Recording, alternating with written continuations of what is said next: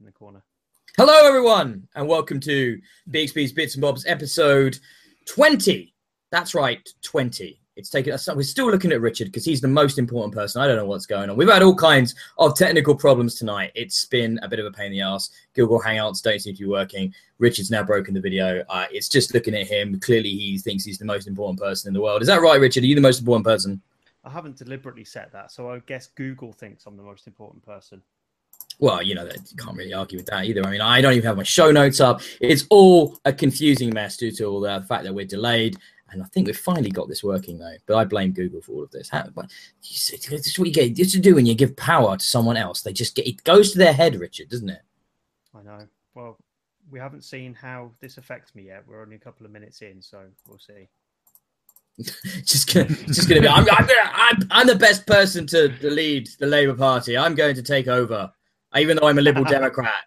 That's the only choice, mate. At this point, I wouldn't be a bad choice for Labour leader, would I?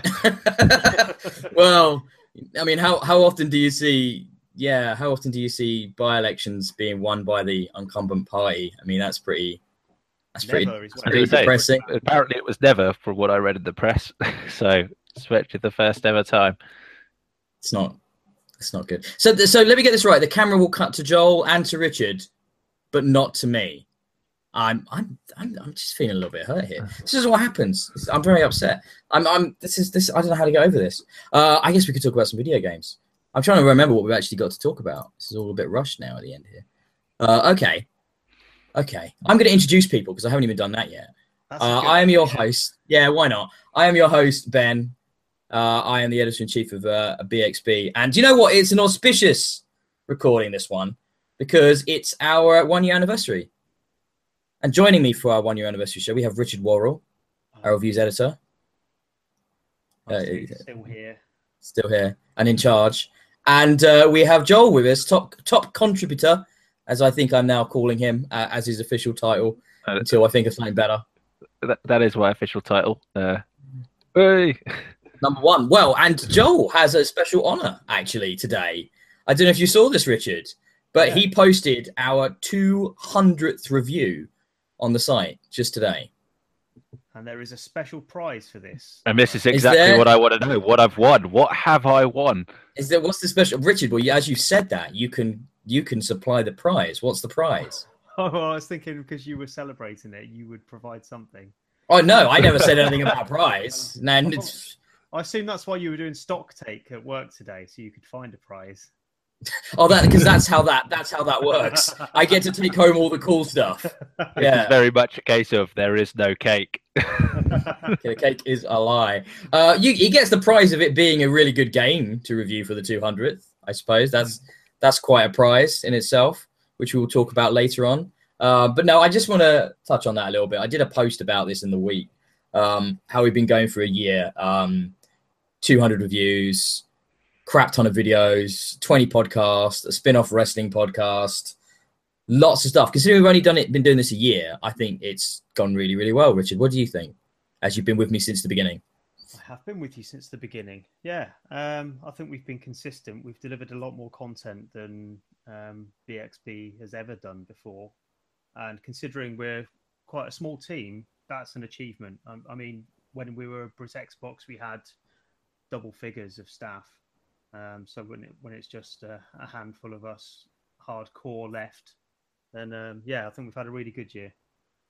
Yeah, I mean, I think Brit Xbox ballooned up into the 30s, didn't it? At one point, if I remember rightly, members of staff and huge amounts of staff at one point. But there was a different remit back then. I guess we an attempt to cover all the news and do all that. I think streamlining the site and focusing on editorial content on creative content, reviews and stuff. What's the point? What's the point in trying to do news when you've got 400 outlets, all doing the same press releases, all doing the same pointless reposts and just sort of spouting what they're all spouting. I don't think that's really worth it. You can't really add anything to that. But when there is something that I think, that's where our social media channels play in. That's where Facebook and Twitter become viable and stuff. But the site, keeping it just for, personal content that comes from a perspective of an individual, I think I think that's the strength of it. That's what sets us apart, and that's what will get us noticed, in the long run. So I certainly, it's been great. We've been able to, in the last year, we've basically started again after. Well, I don't know if Joel's ever heard the story of what happened to happen to us a year ago. No, so no. It was pretty catastrophic. So we were going to have a nice gentle transition, weren't we, Richard? We were going to rebrand from Brit Xbox. It was going to be a slow move away. We were going to close the forum. It was all going to be nice and stuff. And then the servers got nuked from orbit, and the backups and all the site went with it. So we lost everything. 13 years of content gone in overnight, which was kind of devastating at the time. But I think we turned that around into like a fresh beginning, didn't we? Like a phoenix from the ashes, Richard. Yeah, luckily I've got Word documents of all my 13 years of content. So most creators do not. I don't think most of the guys don't have that. So it was pretty devastating for people like Mark, who used to, and things like I used to run the site, and myself. I mean, I lost lots of things like, interviews and stuff I'd done at EGXs and all kinds of previews from Leipzig and stuff. It was a shame to see all that disappear. But hey, we've done a whole year now going forward, and it's only going to get better. There's only going to be more stuff. So the goal now, I think, I want to see. Okay, I don't know if I was going to say something crazy then. I don't know if I want to say that. I was going to say I want to see 500 reviews by this time next year. Right. But is that even possible? I don't know if that's even possible. That would be 300 game reviews in a year. I don't think I could actually up my input enough to match that. So if we can just do the same again, that would be great. I think that's an attainable goal. Let's get up to 400 in 2 years.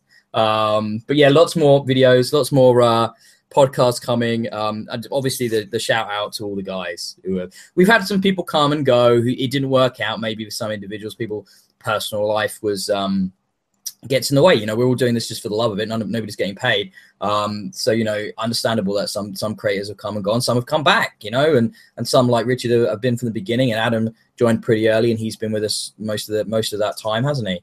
And Joel's obviously going great guns, and he's our latest acquisition here on the podcast and everything. So the team will evolve and change, but I think the consistency will be lots of content just coming at you, loads of it. I'm hoping to grow the podcast family as well. So we've got 2. I'd like more going forward. So yeah, that's a year of BXB. It's pretty cool, man. I'm happy. You guys happy? Yeah. You guys happy? It's like, hey, it's been like some sort of little party poppers or something, so you can, Well, this is the lo-fi high-tech. Yeah. The lo-fi high-tech way we do this podcast involves like no music or anything. I was like, we could have at least had Happy Birthday running. But there's just I get my phone and be like, play it into the microphone. I don't think anybody would enjoy that though. So that'd be really, really bad. But yeah, so this has been an even more shambolic start to a podcast than usual. So I do apologize to everybody. I think we're slowly getting a hang of it here. I am anyway. Yeah, I mean, before we get into the games, I just want to, Richard, you've been watching 24, new 24. I only mentioned that because, sorry, what's that? Is no one else watching 24? Well, that's why I mentioned it, because I've actually seen the first episode of this new season of 24. I've only watched before that, I think, season 1 and season 3 or 4, I want to say, 24. Right.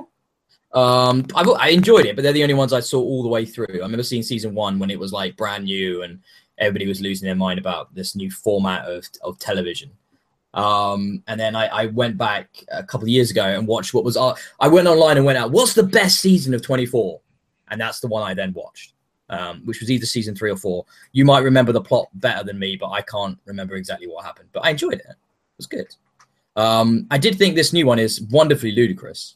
Our first episode is utter bonkers, like really nuts TV. Did you? 24 is bonkers though. Absolutely bonkers. Yeah. Yeah. I don't know if I'm desensitized to it because I've watched all of them. The bit where the presidential nominee's wife tases the guy in charge of CTU because she doesn't know if she can trust him, and then locks him up in a cupboard. I'm like going, what the fuck, man? What is this? This is insane, mate. This is insane. That is standard protocol in CPU. That's what they all do.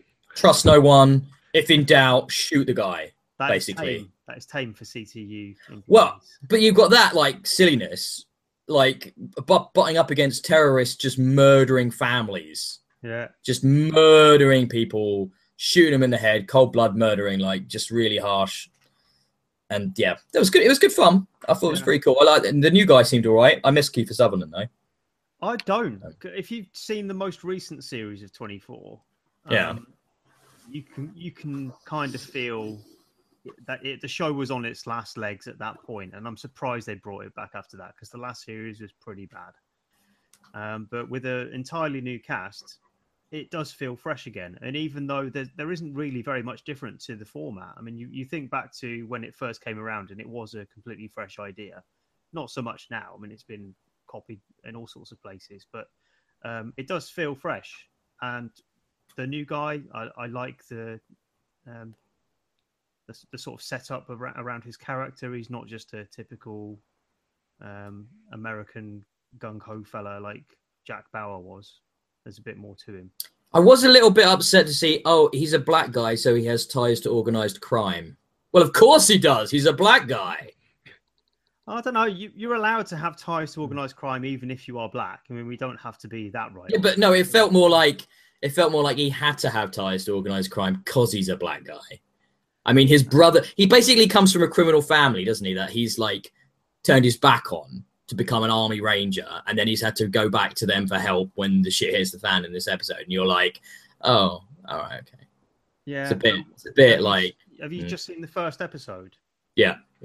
Okay, it kind of makes sense. The second episode has been broadcast this week, and he gets pulled into situations where he's doing things that he may not want to do. They're not exactly in line with his moral compass, but he's got that background where he knows that that's what he's got to do. It kind of makes sense. So it's a justification for him to be a sociopath, basically, is what you're saying, because he's an ex-gangbanger. No, I'm not saying it's a justification. It makes it more plausible that he would be capable of operating within the scenarios that he's pulled into. I mean, it's not like he's just this out-and-out military hero who never does anything wrong. He knows that you've got to get your hands dirty once in a while. And unlike Jack Bauer, who was basically like 1 minute a loving family man and the next minute a dude who would torture somebody to death to get information from them. He's the guy who basically he invented rendition. Basically, Jack Bauer. It's like that was his playbook. What we're gonna do is gonna take them out of the country and just keep beating them until they tell you what you want to hear, and then it'll be great. Look, I'm not going to tell you 24 is realistic, but yeah, Jack Bauer kind of gets his comeuppance on that front later in the show. He does become estranged from absolutely everybody, so it's not like he gets away with it. It takes 7 years or something, though, didn't it? I mean, like it does take a while. He's got a patient daughter. Yeah. So I'm just going to skip in a bit just to get some context. So have they gone for a complete reboot? Is this a progression from what 24 was before? Have they done a kind of reset, or they're just branching off on a new sort of storyline of new characters? Everyone in it is new. There are no recurring characters, at least so far, 2 episodes in. The closest I've seen is a niece of Edgar Stiles, who was in one of the original series. I can't remember how early he was in it. Maybe the first 5 seasons. So Miranda Otto's character wasn't in it before then? None of them were in it. That's interesting because they allude to her being in charge of CTU prior, and I just assumed maybe she had been in the later seasons or something like that. So that's interesting that she's new as well, but they've given her kind of a backstory there. I did think it was funny though. The chick who was the one female rider of the Rohirrim is now tasering a dude in CTU. Yeah. There's a geeky reference for you. So that was quite funny. That was all. She may have been in the most recent season, but as I say, it was quite bad. So I've forgotten all about it. Fair enough. Well, here's another TV recommendation for you that I didn't bring up last week, but it is the best piece of science fiction on television right now, bar none. And I do mean that. Have either of you guys seen The Expanse? Yes. I tried to watch it as well. I was really looking for a good sci-fi series, TV-wise, to watch. So The Expanse came up, and I watched the first couple of episodes. I just couldn't get into it. Interesting. It does start quite slowly. I got halfway through the first episode, I think. Ooh, what made you bounce off so hard? I'm curious. What was so off-putting to you? There's nothing that made me bounce off. There's just nothing that drew me in. It just felt it wasn't getting to the point. It wasn't telling me why I should be watching this.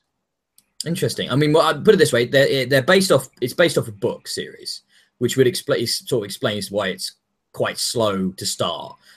They do a lot of world building in those first couple of episodes. They do this thing where they like basically invent an entirely different language for the Belters, the people that live in the asteroid belt between Mars and Earth, or in various sort of off-world colonies. And that can be a little bit hard to pass when you first start watching it. You have to kind of just let their language wash over you because they don't subtitle it, and it's kind of like bastardized English at times. So it can be a bit difficult because if you're really trying to understand each word, it's not going to work for you. But if you just sort of like let the meaning come from the situations and just let it organically happen, they do back away from that a bit. It's kind of like moving to Devon in a way. Yeah, that's exactly it. Yeah, Devon. Yeah. All you do is go. Yeah, but with a bit more of a sort of a Brazilian, Eastern European twang, rather. Yeah. See, I can pass. I can. Well, no, Brazilian, European, not in Devon. No, they don't let those people in there. No, they wouldn't. No village, no.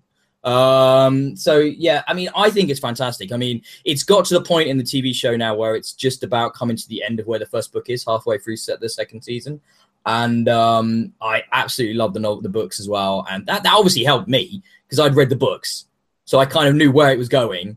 And therefore I knew, oh my God, this is going to be so cool to see. It's going to be, and they absolutely nail the characters and the situations really, really well. I will say, guys, it's on Netflix, so there's little money investment required. So if you've got a moment, I would definitely suggest trying to persevere a little bit with it. But I'm not going to force anybody who doesn't like something to watch it. But it's properly, I think, the best sort of original. Though not obviously original, but best sort of sci-fi production that Sci-Fi themselves have done since Battlestar Galactica. It's brilliant. We're halfway through season 2 at the moment, and that's it. Yeah, so only the one on Netflix at the moment. But yes, it's excellent. The production values are so well. So much money's been spent. The proper. It's got a proper realistic feel to it. So I really dig all that, and knowing where it goes, it's proper exciting. So I think it was sold as the next great sci-fi after Battlestar. And Battlestar had an immediacy to it. And I think I went in thinking, right, this is going to be the new Battlestar. And it's not really, is it? It's more like Game of Thrones. This has actually got quite a lot of Game of Thrones to it. There's a lot of politics. There's a lot of political maneuvering on Earth and Mars and how they deal with each other. They're basically at this Cold War between the two of them. So there's a lot of resentment between them. There's like moving the pieces around the board. But when things kick off, when shit goes down, it gets really intense. So it's like it pays off in a big way. And I love realistic space combat. I'm a sucker for sort of relativistic combat and stuff like that. So I love all that shit. But there you go. That's my nerdy recommendation. I do definitely strongly recommend it. But even if you guys tried and didn't like it, that's a shame. I'll try again because I do want to like it. I like that sort of show generally. So I'm sure if I give it a go, I'll get into it. I agree on that sentiment. If I can binge watch a series, it might have a chance. And when I tried to watch it was with the episodes preferred one by one after I think I watched the first episodes and I just didn't have any appetite to wait and get the third one the next week, so.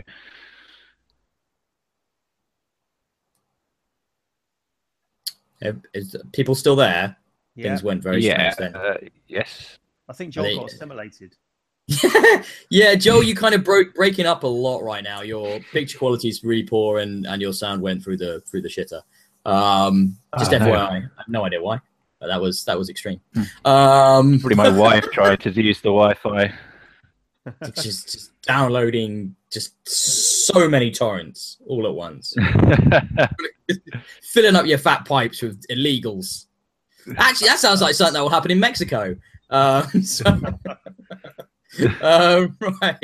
a little bit of Trump sloganage for you there. So let's talk about some video games. Richard, there's a thing coming out like next week that some people seem to care about. I, however, am done. I'm done. I'm spent. Everything I'm hearing about this is making me less interested. But like, you tell me why I'm wrong. Tell me why I'm wrong. I'll tell you why you're wrong, because I've got one pre-ordered, so I've got to like it. 6 sleeps to go, Ben. 6 sleeps, and then it may be mine. We'll see if I'm allowed it, because it's technically a birthday gift. So When's I might your not birthday? get it for 14th. All right, okay. Not that long. Not that long, but 11 days is quite a long time when I can't bear to wait another 6. When you're waiting to play one game. 2 games. I'm really looking forward to Snipper Clips. And I know this is kind of like I've got to find something to like because I'm getting one, but Snipper Clips looks fun, right? Have you had a look at this? Yeah, it's another mini game collection. No, well, I think it might be a slight experience, but it's not really mini games. It looks quite fun as a co-op, diversion from Zelda. Because Zelda is going to be the main game, obviously. But I'm just excited for the hardware. I just want to feel it. I want to see how it slides together, how the controllers come apart, how they go together, what the Pro controller's like, and just excited. Whether or not they sync up or stop working, or there is that. There's been reports this week of because we finally got hands-on across a wider group of people in the press, and they've been allowed to talk about their first impressions of the hardware. There are apparently Joy-Con sync issues when the device is docked. So I don't know if that's something that can be fixed via a software patch or if it's just a hardware problem that's going to be an issue with the device going forward. Hopefully the former.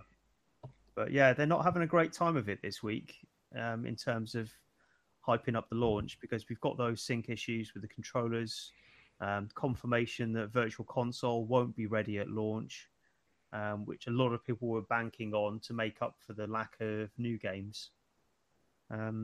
So yeah, I can understand some people might be bummed out about it, but like I say, I'm getting one regardless, so I'm maintaining my excitement.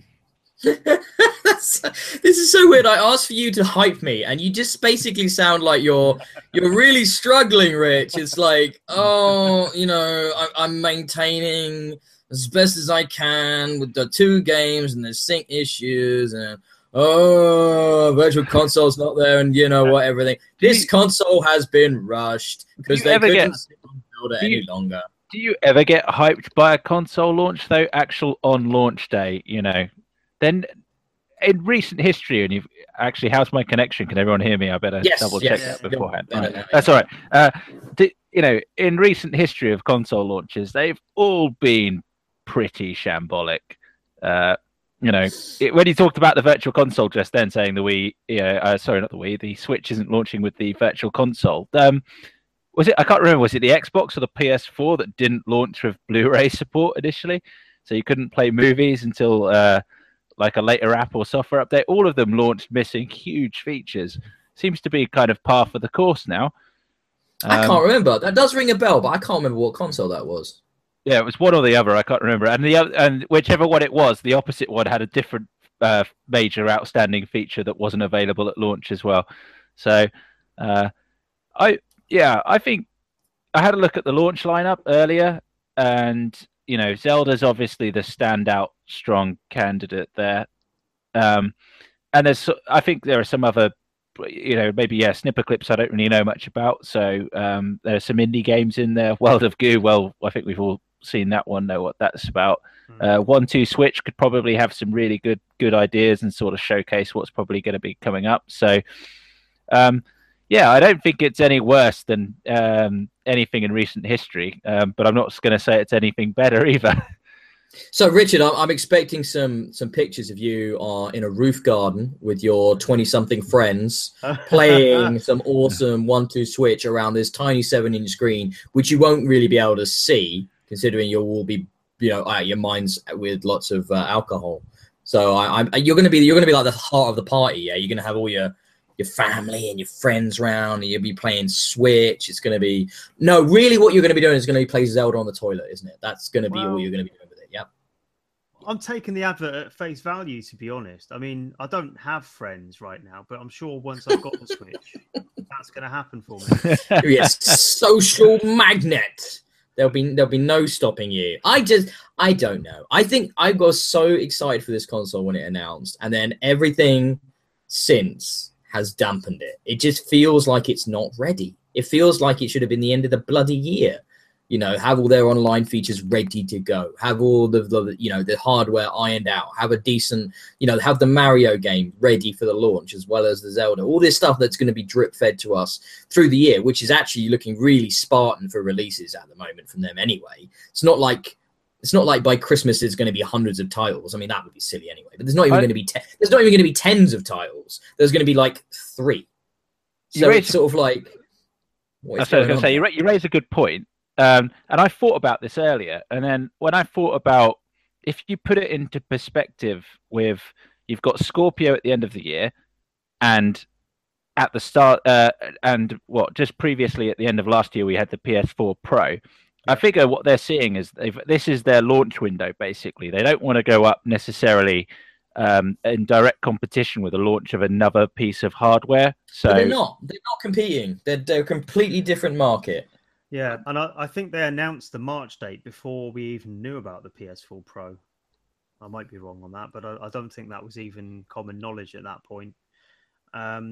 So I think they've just gone with the earliest possible date that they could launch this thing, and it kind of worked, So it probably would have played better at the end of this year, but knowing when it's Zelda forced their hand.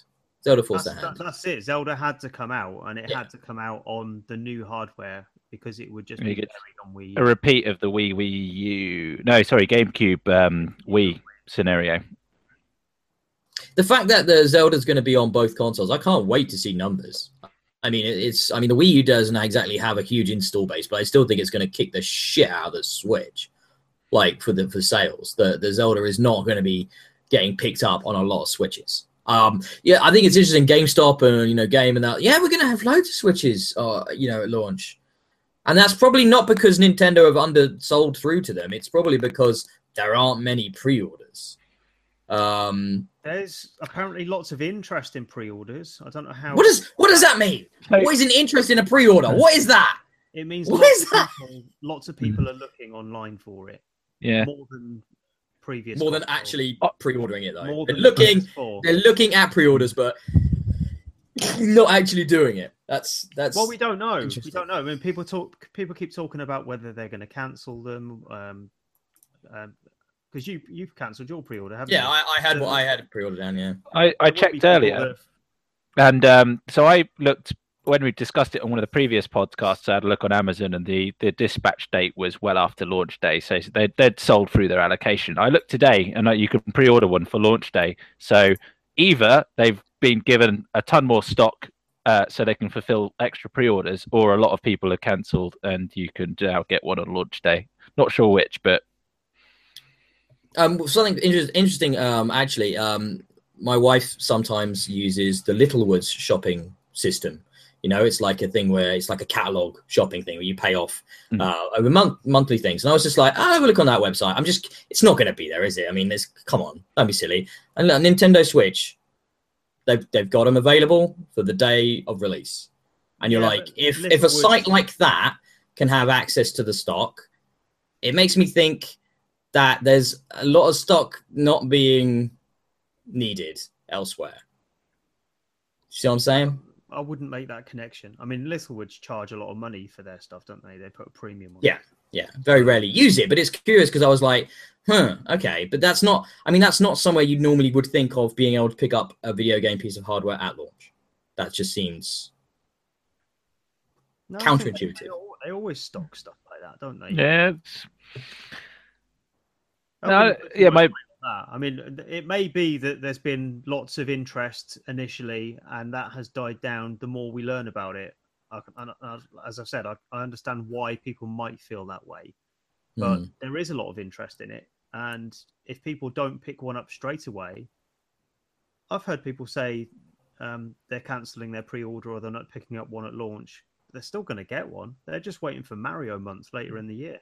Yeah, no, absolutely. And I think that's very smart. I'm not saying, the console's dead before it began or anything like that. I think Nintendo's going to get a bit of a shock. And I think it's very telling that the stock price, now we all thought it was crazy, didn't we, when it was announced, the stock price dropping for Nintendo. And then it's like, actually, no, maybe these guys actually had an idea about what was going on here a little bit, that this wasn't necessarily going to be a runaway success from moment one. And it's the problem is it's Nintendo chasing the Wii, isn't it? It's that they're always chasing that Wii now, that Wii success. And I think they need to realize that's not ever going to happen. Do you think that they're looking for a big bang success out of this though? Because that's not the feeling I get. I mean, yeah, but what you talking about? Every business wants that. Every hardware manufacturer wants that big bang success, that 50 million units in 2 years, that kind of thing. They all want. They've talked about deliberately drip feeding the games over a longer period. That's why there's a smaller number of games at launch. Deliberately drip feeding, as if they have a choice. I mean, that's because they don't have third party support. Available?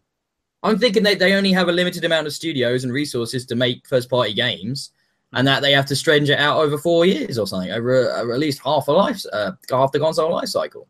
They just don't have the support. Fucking World of Goo says it all, doesn't it? I mean, the fact that World of Goo is a launch title for this console. This is a game that's been out for how many years? I haven't even looked it up, but it's got to be like 4 or 5 years, something like that. Yeah, maybe more. I think you're looking more like 6 or 7. Yeah, 6 or 7 years. That's just long time. That's just nuts. And it's like people going like, I follow a few video game communities online and stuff. People going, oh, well, now Shovel Knight's been added to the launch lineup. I'm excited. And it's just like, you wanted to play Shovel Knight and you hadn't played it at this point, and that's getting you hyped for Switch. What the fuck is wrong with you? Did you sort of, when it came out, did you go, well, at some point in the future, Nintendo's going to release a console, and on that console, I will play Shovel Knight. I mean, like, what the fuck's the thinking there? It doesn't make any sense. It's just people justifying their pre-orders like you struggled to do a minute ago. And I love new hardware. I want a Switch. I love the concept. Of this 2-in-1 device, but that's already been sullied by them saying things like, oh, we're still supporting 3DS. That's still our primary handheld console. And it's like they're giving that mixed message. You need to say, no, we're dropping 3DS. All our development focus is going to go on the Switch. And that's how you help that get an install base. You can't fucking have it both ways. It's so frustrating. Why do they need to drop 3DS support? No, they don't need to drop 3DS support, but it's a marketing, it's a perception thing, isn't it? If you start saying we're gonna put all our eggs into this awesome hybrid device. This device is so amazing. We want all of our games, our handheld games, our console games, we want all of them on this device. Then that means more people want to pre-order it. You're going to convince yourselves, you're going to convince the developers, and you're going to convince the public that this is the new shit hot thing. Well, maybe. But if you don't give the messaging like that, you won't convince anyone. That's a maybe, Ben. The definite outcome of that is that you'll kill 3DS sales, and that's all they got. So, well, yeah, that just proves they don't have confidence. That's what they intend to do. Yeah, but they don't have confidence in their own hardware. Then that's all that means. It means you don't have confidence in what you're bringing out. No, I don't think. And that gives a very weak message. I don't agree. I don't think they need to kill their 3DS sales to guarantee Switch success. But I'm not talking about actually like saying it that, but they could at least sort of put a bit of shine on it. But they've been, maybe this is Japanese culture. They're very sort of honest in a weird way about this sort of stuff. Sometimes when they talk to the public, it's like you just need to think about how this is going to be perceived in the West. If you really want this to be a success in the US and Europe, you need to make people think that they're investing in a piece of hardware that's going to be supported, unlike the Wii U, unlike the GameCube. You need to show that this is going to catch on and be worth the investment. And it's not a super cheap piece of hardware. They could have gone cheaper on it and therefore, made it look a little bit more appealing as a casual purchase. But it's still quite an investment for a lot of people, especially with the way things are. Yeah, so, you're right. I mean, I'm picking one up as a third console, right? Because I've got PS4 Pro, I've got Xbox One S. I'll probably get a Scorpio at the end of the year. The Switch will be a third device. And if it just gets the occasional Nintendo gem, as it's going to get, because that's what Nintendo consoles get, I'm happy with that. But someone else is going to drop 280 quid minimum because you've got all the other accessories to bolt onto that as well, and they're looking at that being a big outlay for them, and they don't have other consoles. It's a problem if it doesn't get supported in the way that you say. Yeah. Whereas you could point at the Xbox at this point in its life cycle, and it's got loads of great games, or the PlayStation at the moment, it's loads of great games, Horizon Zero Dawn, so many great exclusives and stuff. I don't know how you make that value proposition. I really don't. They always tend to hit the ground running in the second year. Most consoles, the first year, you normally get sometimes you get one or two good launch titles along with a sort of, fleshed out with a few other, titles that kind of average or a bit crap. And then people sort of get to grips with it. By the second year, it just that's when things seem to pick up. And it's, the Wii's probably one of the modern exceptions, because it hit the ground running on hardware sales from the off. Basically, it was insane. But actually, software support after that was really weak. So, well, that's it. People bought it for the pack-in Wii Sports, and then never bought anything else. Well, I will say this as we close this little bit of segment out. In 2 weeks' time, expect Richard's full review. Yeah, I'll bring it on the podcast. I'll show it. I am looking forward to hearing about it hands-on. I'm sure I'm going to want one. I know I'm going to want one. If money was not an object, I would have one, definitely. As it seems to be for Richard, who buys. So, he's not even denying it. Look, he's like, yeah, I'm a flash bastard. I got all the monies. I'll get one later this year myself as well. I love buying every games console, so I'm looking forward to that. You guys are just rich motherfuckers. Like, I don't even know, man. I know all these rich people, and why can't I? Share some of the love, guys. Come on, just pass it down. Well, all I wanted was a prize for my 200th review, but right. Have you guys been following this PewDiePie nonsense? Yeah, that's kind of gone weird, and I just thought it was worth bringing up because it is so kind of like mental. So, like, I'm going to give a basic. PewDiePie and Milo in the same week have been done for saying something offensive. What's going on? I don't know who's Milo. I don't even know who that is. Milo's the Breitbart tech editor.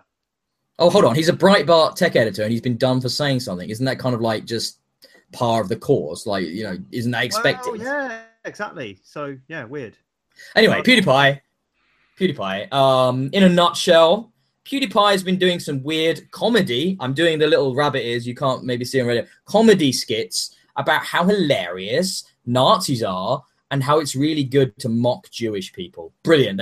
It's always going to be a hit. And this blew up because the Wall Street Journal did this slightly weird expose as if they'd been tipped off about this stuff, and did this video basically chronicling all his seemingly racist jokes, which basically the main one was him paying a couple of Indian guys to hold up a racial placard on a video, and putting these on video, online and getting millions of hits because it's a PewDiePie video that's going to get millions of hits. And this blew up. This blew up in a major way, which resulted in Maker Studios, which are a offshoot of Disney, dropping him. But there's been an interesting development on that front in the last few days. And then also he had like a preferential ad deal in place with YouTube, who promoted a lot of his stuff through this, and they dropped him as well. And this has kind of been going on a bit, and it's like there's a few facets to this. There's the initial, was it an overreaction? Then, of course, you can counter that with, if a Jewish person finds this offensive, then that's valid, because it is ostensibly racist. His silly comments about, I'm a amateur comedian or I'm a rookie comedian. No, you're just not funny, PewDiePie. I mean, there's a difference there. You're not a comedian because you're not really funny. That's not really what you do. You used to scream at horror games. That was your thing. Stick to it. But I can't pretend to be a big knowledgeable person about this because I'm a bit old media in the fact that I don't really watch a lot of PewDiePie or YouTubers and stuff like that, I guess, or Twitch streamers. But I don't know. It's a weird one. How do you guys feel about this? What are you guys seeing? There's so many elements to it. Yeah. Because I've seen the story, but I didn't really look into it. But when I saw it on the podcast notes, I thought, well, I better go get myself clued up on this just so I don't come out with any old crap.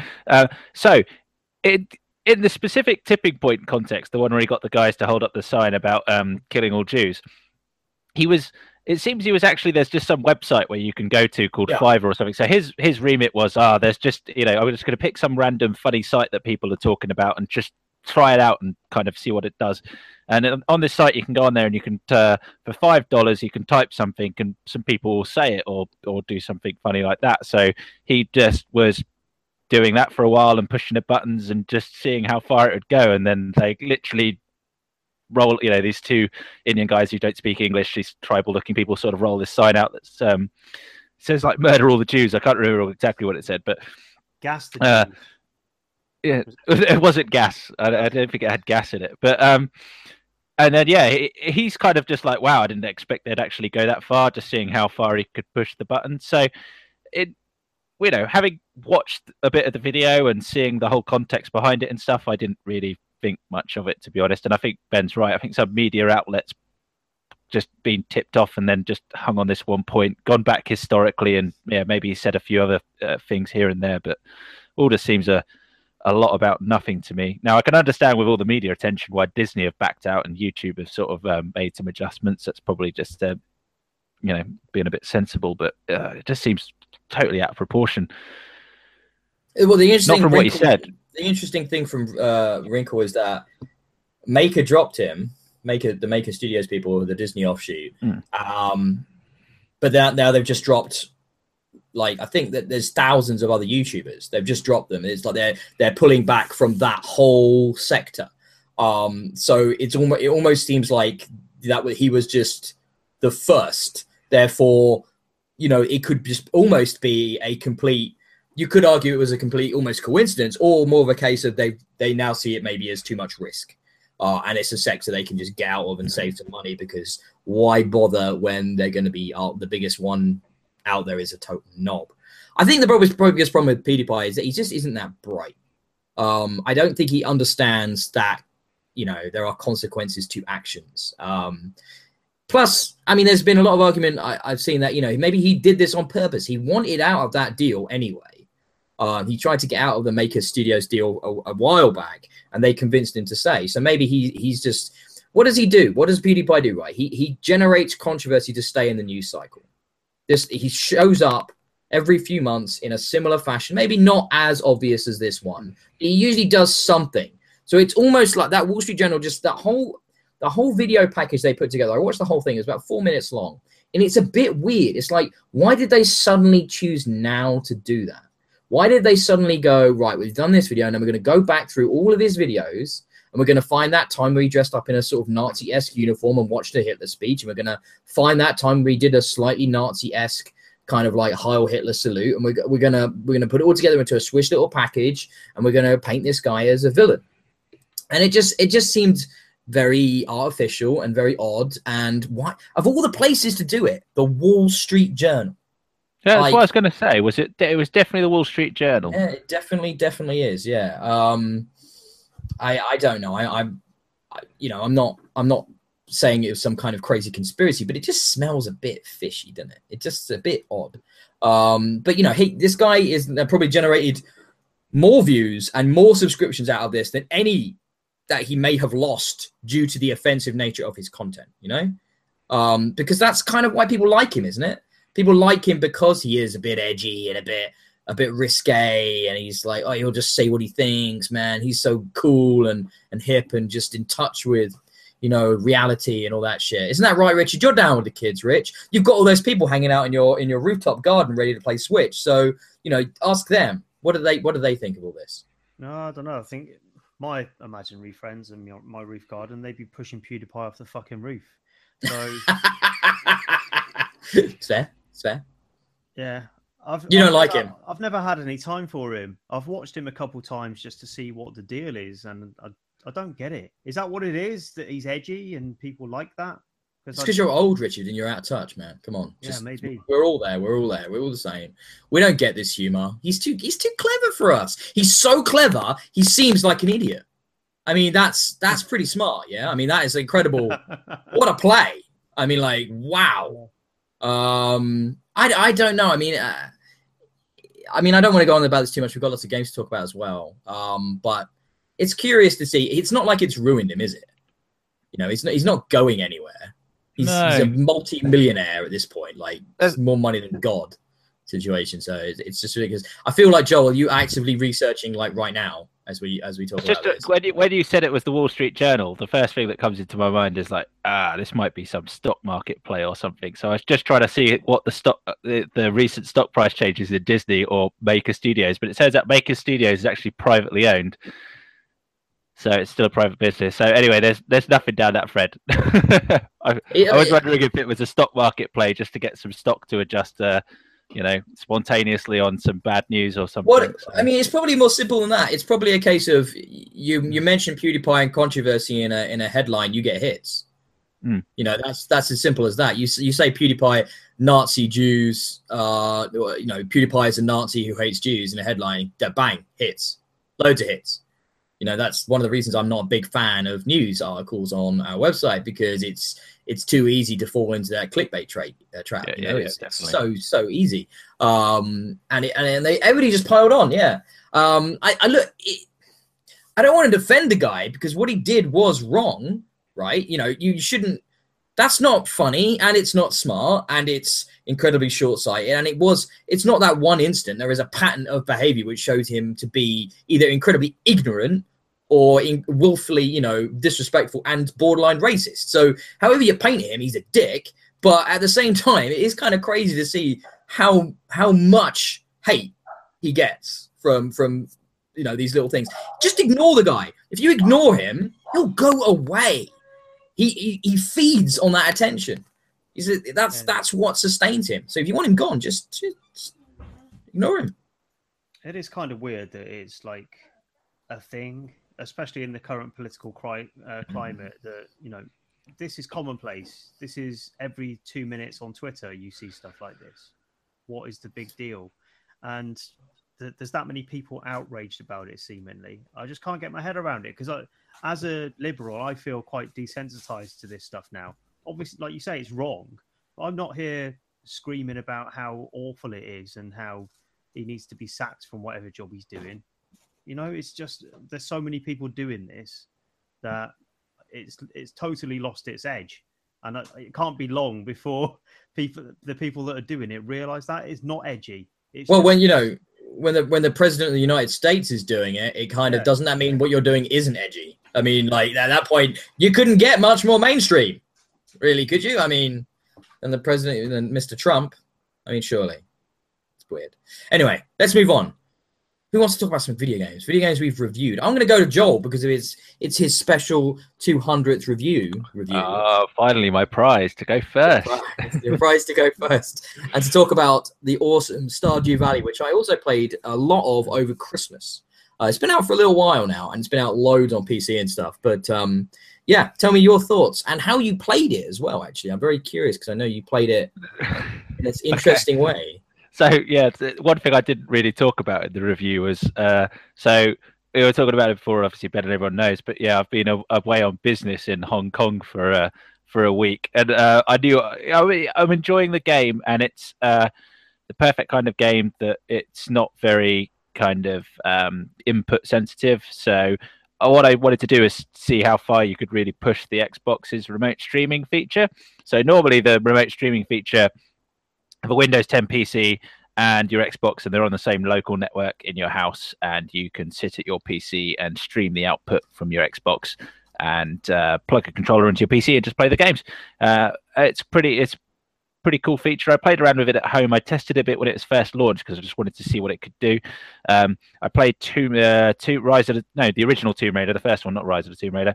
Played that for quite a bit, and that was about as far as you could get away with. I did try Destiny, but playing online shooters through the remote streaming feature isn't very good. So anyway, I did some port forwarding and some specialist setup on my network and stuff, and I took my laptop and an Xbox controller with me to Hong Kong, and sure enough, I sat in the hotel at night playing my Xbox back in the UK, Stardew Valley, because it's a nice peaceful game. It's slow paced, like I say. It's not too dependent on responsive input, and it was it all went well, but eventually the hotel did block me. They were a bit annoyed at someone using non-standard ports and generating lots of traffic, so I actually got cut off by the hotel firewall after 3 days, which is a bit frustrating. So I only managed to achieve it for 3 days. But yeah, it was.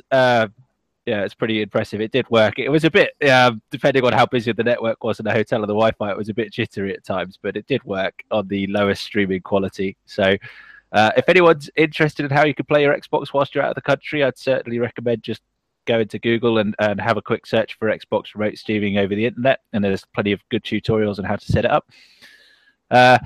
I love the idea of this IT guy in a hotel seeing this weird ass fucking traffic coming from a certain room and being like, "Whoa, this needs to stop."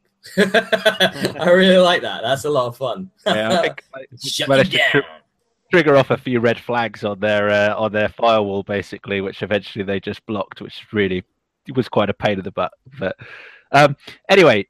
Onto the game itself. So I haven't played it on the PC. I know it's been out for, I think, maybe nearly a year now on the PC. It's so this is the Xbox One port that I've been sat down and playing. And yeah, it's a very pleasant game. So my first expectations were that it was basically a farming simulator kind of game. And that's what I was going into it with the view of. So you get dropped in the world. You inherit your granddad's farm. He's sent you out this way to seek the simpler life, and the first thing I'm trying to do is just like, right, let's smash this game. I'm just going to spend all day. I'm going to freaking hoe all these fields. I'm going to cut these trees down and smash these rocks up. I'm going to turn this into a proper fucking industrial farm. Sorry, swearing a bit. Don't worry about that. Yeah, so I'm sitting there just like the first thing, I'm just like, right, I'm going to clear these trees. I'm just hacking away at the trees. It's like 7:20 in the morning. Like, yeah, 1 tree down, 2 trees down, 3 trees down. And it gets to about 8:20. And then I realize that it's sort of moaning a bit, that I'm beginning to feel a bit exhausted. So I'm like, well, I better stop for a second. All right, I'll carry on. And then like I passed out from exhaustion. You wake up in your house the next day and basically like they're like, oh, the medical people found you and passed out from exhaustion. Oh, and we put you back in your house and you're okay. And by the way, we've charged you 50 gold or 50 of the local currency for the privilege of sorting you out. It's like, oh my god, money's so limited and I've just wasted some money on that. So that was my first realization that, right, this game's it's got some purposeful mechanics in it to really pace it, make it slow. And so yeah, you have to take the gentle approach. You can eat food and things to replenish your stamina, but it's quite difficult to get yourself in a nice sustaining cycle. You'll sort of realize, I need food. You'll go out foraging, but then the time passes during the day, so it really limits what you can actually achieve in a day. And it's quite a pleasant pacing actually. You begin to realize that I wanted to go industrious and basically make a full-on mechanized farm that was just self-sufficient. I could just kick back and just watch the money roll in, but that's not really what this game is about. It's more about just like I think as I said in the review, if you go to the website and have a look at the review, you can see it's kind of like, I think this is a game that's meant to be tackled piecemeal. You're meant to dip in and dip out of it like 10-20 minutes a day, sitting down and playing it in long play sessions. It's okay to begin with, but you'll get bored very quickly. I don't think it's got a huge amounts of variety. You'll find yourself following a very similar pattern day in, day out, but it's not that bad if you play it in piecemeal pieces. There's a community aspect to it as well. If you want to do it, you can interact with a lot of villagers. You can try and build relationships. You can try and get married, and the villagers have problems you've got to solve. So it looks beautiful as well. I love the soundtrack as well that supports it. It's very takes me right back to playing sort of games on the Super Nintendo. That's what it really reminds me of, the 16-bit era. Now, I never played Harvest Moon, which I think is probably the games that I've been told by some of my friends who've played this quite a bit, it most relates to. So if you're a fan of Harvest Moon, I believe that this will probably be a good modern game for you. I mean, what happened with me was I just reviewed Battlefield 1, Call of Duty, and Titanfall 2 back to back at Christmas, right? And I'm like, God, I need a break from that. So I bought that. I bought Stardew Valley. I was like, oh, this is a pastoral idyll. I'm just gonna go in here and I'm gonna potter around and I'm do a little bit of, like you said, hoeing. It's all about the hoe, baby. You got to get good hoe action, and then a little bit of pickaxe, dig some holes, plant some seeds, go to sleep, watch them grow every day, water them, harvest them, sell them. You know, it just just relax, like that, deep breath.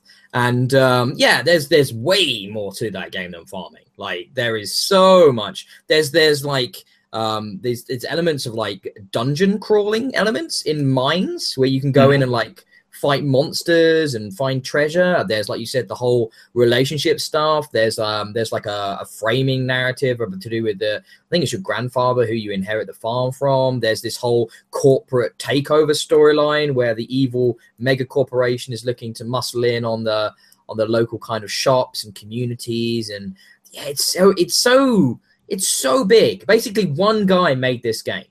One guy. Right, heavily inspired by Harvest Moon, obviously, but he blew it out in ways that you never would expect. And it's actually well written, like you said, a great art style, really nice music that you can just drift off to a pleasant place with. And that's definitely how I play that game. I think it's a great sort of counteract to the more modern AAA shooters and horror games, or like you just done a long Resident Evil session, like, you know, put Stardew Valley on, chill out. Just come down off of that adrenaline high and just be like, oh, yes, games can be chill. Games can be so chill. It's nice. I really like my time at Stardew Valley. I need to get back to it. I probably put about 15 hours total in over Christmas. I could do it some more. I'm missing my time. Yeah, it was what I kept going back to. I kept going back. It is a lot for me. Yeah, it's often games like that don't hold me that long, and so I don't have time to spend on the games. But it was after the big Christmas rush, so December kind of came along, and it quieted down, and I was able to I think after Dead Rising as well and stuff at the start of December, I was able to just be like, oh yes, playing much better game than Dead Rising, yes. So is Stardew Valley coming out on Switch? No. Let me have a quick look. Oh, is that what happened when you heard about it? Did you go, oh, I know, I'll wait for it to get released on a so far unannounced Nintendo console sometime in the future, because that'll be the place to play it? That is exactly what I did. It's lucky that they went. I haven't played Stardew Valley yet, so it would be. Comes out on Switch. It would be really nice to play it on the handheld and just take it away with you. And that's what I'm thinking, because from what Joel says, it's kind of games to dip into for 10-15 minutes. It's very much like Animal Crossing in that respect. It sort of is, but I think I felt more compelled to come back than maybe Joel did. Like I had that problem where just one more day, like that. You know, you go to sleep, you get tired, then you have to go maybe have an early night, and then it's just like, oh, your money comes in from the things you've harvested, and it's just like, oh, I'm just gonna do one more day and see how that goes, and who I'm gonna talk to in that one, and what story beat I'm gonna find out this time, and then be like, and the other thing you do is you plan your days ahead. Like you'd be like, oh, tomorrow I'm gonna do a fishing day, and the day after that I'm gonna do a mining day, and then I'm gonna do a talk to the villagers day, and then I'm gonna do a farming day, like that, and you end up having like a little plan in your head. Maybe that's just me because I'm mental. But yeah, I don't know. But no, it's so pleasant.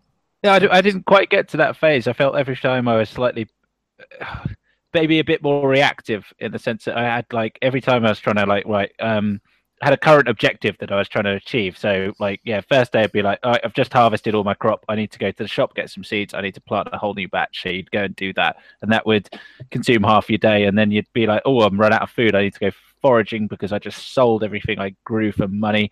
And then, yeah, it's like, oh, then you learn that you can unlock the next crafting level. So it's like, I can build some automated sprinkler, but I need to get iron. So I need to get to like, I don't know how deep in the mine I need to get to. So you go to the mine and, yeah, kind of that approach. So it took me quite a long while to get past that to kind of a bit more of a, harmonious stage, I felt. But it's not, Animal Crossing's a bit different, because on Animal Crossing it plays, the time's real time, isn't it? So every day you dip into it, there's an actual day in game time has moved on, whereas with Stardew Valley you just play out a day is about 10 or 15 minutes long in game time, and so you play out one day. You can only save at the end of a day when you go to sleep.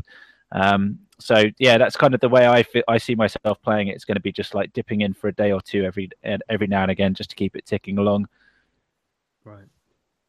Right then, I'm going to segue beautifully now from a agrarian farming simulator into Sniper Elite 4, in which I blew up a lot of Nazi testicles. Clearly, there's a strong connection and throughput there to the thematic similarities. Don't you think, guys? No? All right, maybe not. Yeah. I fucking love Sniper Elite 4. I gave it 5 out of 5 stars, which surprised even myself, frankly. It was one of those things where I was writing my notes for the review. I was like, holy shit, I really, really like this game. I was like, holy crap, I really, really, really like this game. So I then start doing it, and I'm like, I get to the end of my audio recording, and I'm like, so yeah, this is a 5 out of 5 game. I mean, this is the pinnacle of this sort of subgenre. There isn't a better sniping game. There just isn't. I had so much fun going back into that sort of formula. Have you guys played any Sniping Elite games before? I've played 3 briefly because I think it was free on Games for Gold. But I did watch a review, and it was a really good review. You clearly enjoyed it. It came across in spades. So good. Well, thank you for that. I'm interested in picking up myself as a result of that review. That worked. Yay for good review. Basically, well, I mean, what? Well, all right. Here's what you do in Sniper Elite. You are a special agent. I forgot what the term is now. Before the SAS, OSS agent, Carl Fairburn. It's pretty much a direct sequel to the third game. Instead of being in the African campaign, you're now in Italy. And in this game, you get given these big open worlds. And what they've done here, what I think was genius by Rebellion is, obviously they've not been able to take cues from Hitman because the games would have been kind of concurrently developed. But these big open worlds are very similar to how the Hitman worlds feel, the levels in Hitman. They're just a playground for you to break, basically, for you to set shit up. And you can either be incredibly straightforward and gung-ho and charge through on easy and just murder everybody without really thinking, or you put the difficulty up a bit, you start to think about how to manipulate the environment and how that plays with the enemies. And it's so much fun. Setting up these basically like Rube Goldbein style like fucking traps, which would be like, I'm going to get a dead guy's body, I'm going to put that in the corner. That means I'm going to put a tripwire here, and when that guy comes over, he sees the dead guy's body, goes to investigate, goes over the tripwire and explodes, and it's like, that's satisfying. And then that explosion goes off and it draws more people in. Then that guy's coming over, I'm going to snipe that guy in the testicles, because there is no better place to snipe a guy. I'm sorry, there just isn't. And that's what's so beautiful about this game right now, right? In a world full of like sort of ambiguity and moral sort of questions and grey areas, it's like, who do we know are evil fuckers that deserve to have their testicles blown off? Fucking Nazis. Every time a fucking Nazi will deserve to have his testicles blown off. He's a Nazi. You can't get more justification than that.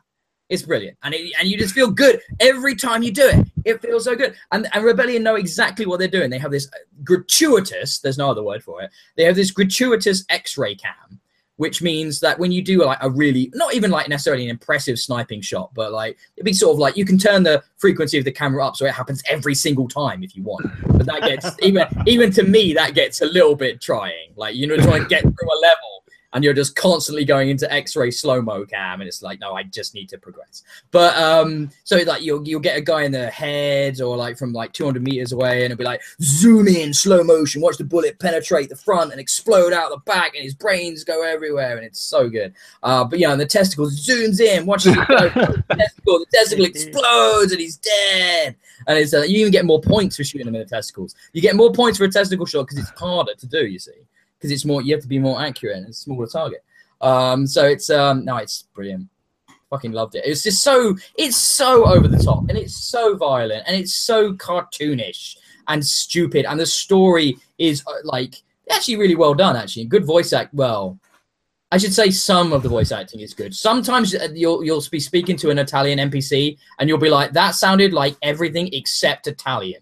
Yeah, the voice acting was quite bad in terms of the accents, German as well. But the writing is good enough, yeah. And you know, Carl, the main character, is perfectly chiseled as a hero character, and it's not really about the story. It's more about these I think it's eight to 10 separate, distinct campaign levels, which are massive, filled with side objectives and optional objectives, and the primary mission, and you have lots of choice as to how you do it, and it's just so goddamn well executed. It really understands what it is and what it's trying to be, and it's very good looking as well. Very pretty game, really nice vistas. the way they use sound as a mechanic, I really like that as well. How they different things, like you probably experienced this in the third game, but they've really got creative with the variety of ways sound can come up in the environment to mask your shot. So like on one mission, it was like planes coming overhead. And when the planes came overhead, that would mask your shot. And another mission, there's this big big sort of cannon on a train, and every time that fires off, you can use that to mask your shot. And it's just, I really like being a sniper in games. I've always enjoyed that sort of feeling of long range combat where you're right on the edge of being able to see something. You're 500 meters out. You're really stretching the viability of the shot. You wait for the moment. You pick the target. You're following him. You've watched his routine. You wait for him to come, head pop up for that momentary second above the wall or whatever. You take the breath, you hold it, you pull the trigger gently, the bullet flies in that perfect slow motion, and you watch as it just takes him out in the head. It's so satisfying. And one thing I will point out as well, they took a lot of criticism on board about their medium and close range combat, and that's vastly improved as well in this one. The SMGs and the shotguns feel good. They've got a much better sort of melee kill and melee fighting system, and it feels really good to hide in like undergrowth and stealth kill enemies when they get close, as well as at range. So I think the whole package there, and on top of the campaign, you've got multiplayer, you've got horde mode style, you've got full co-op campaign option as well, so you can go through the whole campaign in co-op as well, which is really fun. I played that with my brother, and you can stick together, but why would you? Because you're just going to end up kind of calling enemies down on yourself. So you just split up and take on the whole map separately, and then you can run to help each other when needed. It's actually a really cool idea. It just feels like you're part of a special ops team, and you can just sort of like coordinate on the big sort of like armored enemies or tougher moments and stuff when you get to the latter parts of the mission. So much in there, so many cool mechanics. Really nailed it this time. Yeah, I don't know what they could do with another one. Like, it feels like the pinnacle. I think you kind of had me at you can kill Nazis. That's it. You notice how much you've missed it when you play this. Yeah. You're like, oh god, it feels good to know who the bad guy is.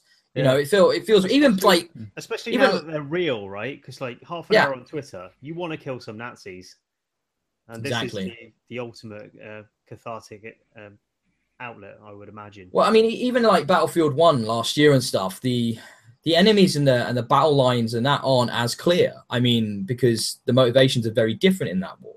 So, there's the motivations of World War II were pretty damn fucking clear. You knew who the enemy was, and they deserved to be considered the fucking enemy. And so, you just took them out with impunity. And that's a great feeling. That basically is the idea of, yes, you want to be that lone hero, don't you? Plop you in the map, kill everyone else. And that's it. Just have fun, however you want to do it. Trip mines, TNT, explosion kills have now got slow-mo in this as well sometimes. So they can go off and the shrapnel will shred through enemies and just tear them apart, limbs, and it's fucking amazing. What do you think? Anything from you, Joel? Are you just so sick? I've seen Sniper Elite 3, but I've not played it. I had some friends over, and one of them was playing it on his Xbox, and he was showing me the kill cam, basically, when you snipe someone and how it basically goes to an X-ray view as you see the bullet go in, and they're like neck jet back, and then the brains blow out the back. And my only question was going to be like, when you shoot with the balls, does it like slow right down? And do you sit there going, "Ooh," like with each shot as you see it coming? Sometimes it's really nasty. Yeah. Sometimes you feel almost bad. Yeah. Do you feel a sense of empathy? Just like, I know you're shooting a Nazi, but just shooting a Nazi in the testicles, no, that still doesn't They have it coming. Every time they got it coming. It's what they deserve, Joe. Always remember that. It's what they deserve. So much fun. So much fun. Yeah, I've got a friend who's very much into the Sniper Elite games. It sounds my only criticism, I guess, is just the amount of open world games that are around these days. That means that it's just so there's such a big investment of time. I'd spent upwards of 2.5 hours on one level. I'd be sat in a hiding spot just waiting. I actually it's weird. I get impatient in Hitman, but I don't in this. It's something about sitting behind a high-powered rifle that makes you feel like you want that perfect shot. You want because you can scout out enemies with the binoculars and tag them, so you can see where they are, so you can keep track of them a bit easier. And there's something about just waiting in the brush, just hidden there, watching guys patrol right past you, a meter away from you, but you got your eye on the main target, and he's 300 meters down range, and you're just waiting for him to pop his head out and just get that sweet hit right. Or hang his balls out in your case. Hang his balls out. I usually did that with the grunts more than the other main targets, because I was like, I want to make sure I get them in the head, because that's what's got to be done, man. It's got to be clean. It's got to be clean. Clean. Right. So, in other things that require a stealthy attitude towards gaming, much like, as a sniper, you have to be quite quiet and silent, don't you, Richard? You have to move through an environment without making as little noise as possible. He's already shaking his head because he knows where I'm going. Richard has been reviewing Silence, the Whispered World 2, another game with silence involved somehow. But no, that's enough. No sniping, although it does open with an air raid. So I guess there's snipers somewhere in this world, right? But you never see them. But yeah, this is a point-and-click game. I never played the first Whispered World. Didn't hear about it. Probably got a quiet reception. Ha ha. So this is... it still works. I don't think you need to play the first game. I didn't miss anything from knowing nothing about that. But Silence is a point-and-click adventure. First thing that strikes you is it looks amazing. Because at the cinematic opening scene, you think, well, that looks okay, I guess, for a pre-rendered thing. And then you start playing it and you realize, no, that's not a pre-rendered thing. That is the thing. And it just looks so beautiful. It's all 3D, but you wouldn't know it from a screenshot. It just looks like an oil painting. And it's not often you see that kind of graphical style at all, let alone so convincingly done. It's got really high production value, so it makes a good first impression. But as I say, it opens with an air raid. You play a guy called Noah, who's a teenage boy, and he's with his sister, Rini, I think her name is. And they're cowering away in this bunker near their house, which has been bombed out. And Noah's looking after his sister, trying to distract her from what's going on in the real world. He's looking around the bunker for costumes, props, things to distract her so he can play characters and transport her to a make-believe world, okay? Now, what happens then, the bunker gets hit and Rini's lost. She's amongst the rubble somewhere, hopefully still alive. We don't know. The next minute, after unearthing some rocks, Noah has escaped from the bunker, but he's not where he thought he was. He's in this new dream world called Silence, the Whispered World. And he sees his sister, Rini, in the distance and begins pursuits to try and rescue her. And the game plays out in this dream world.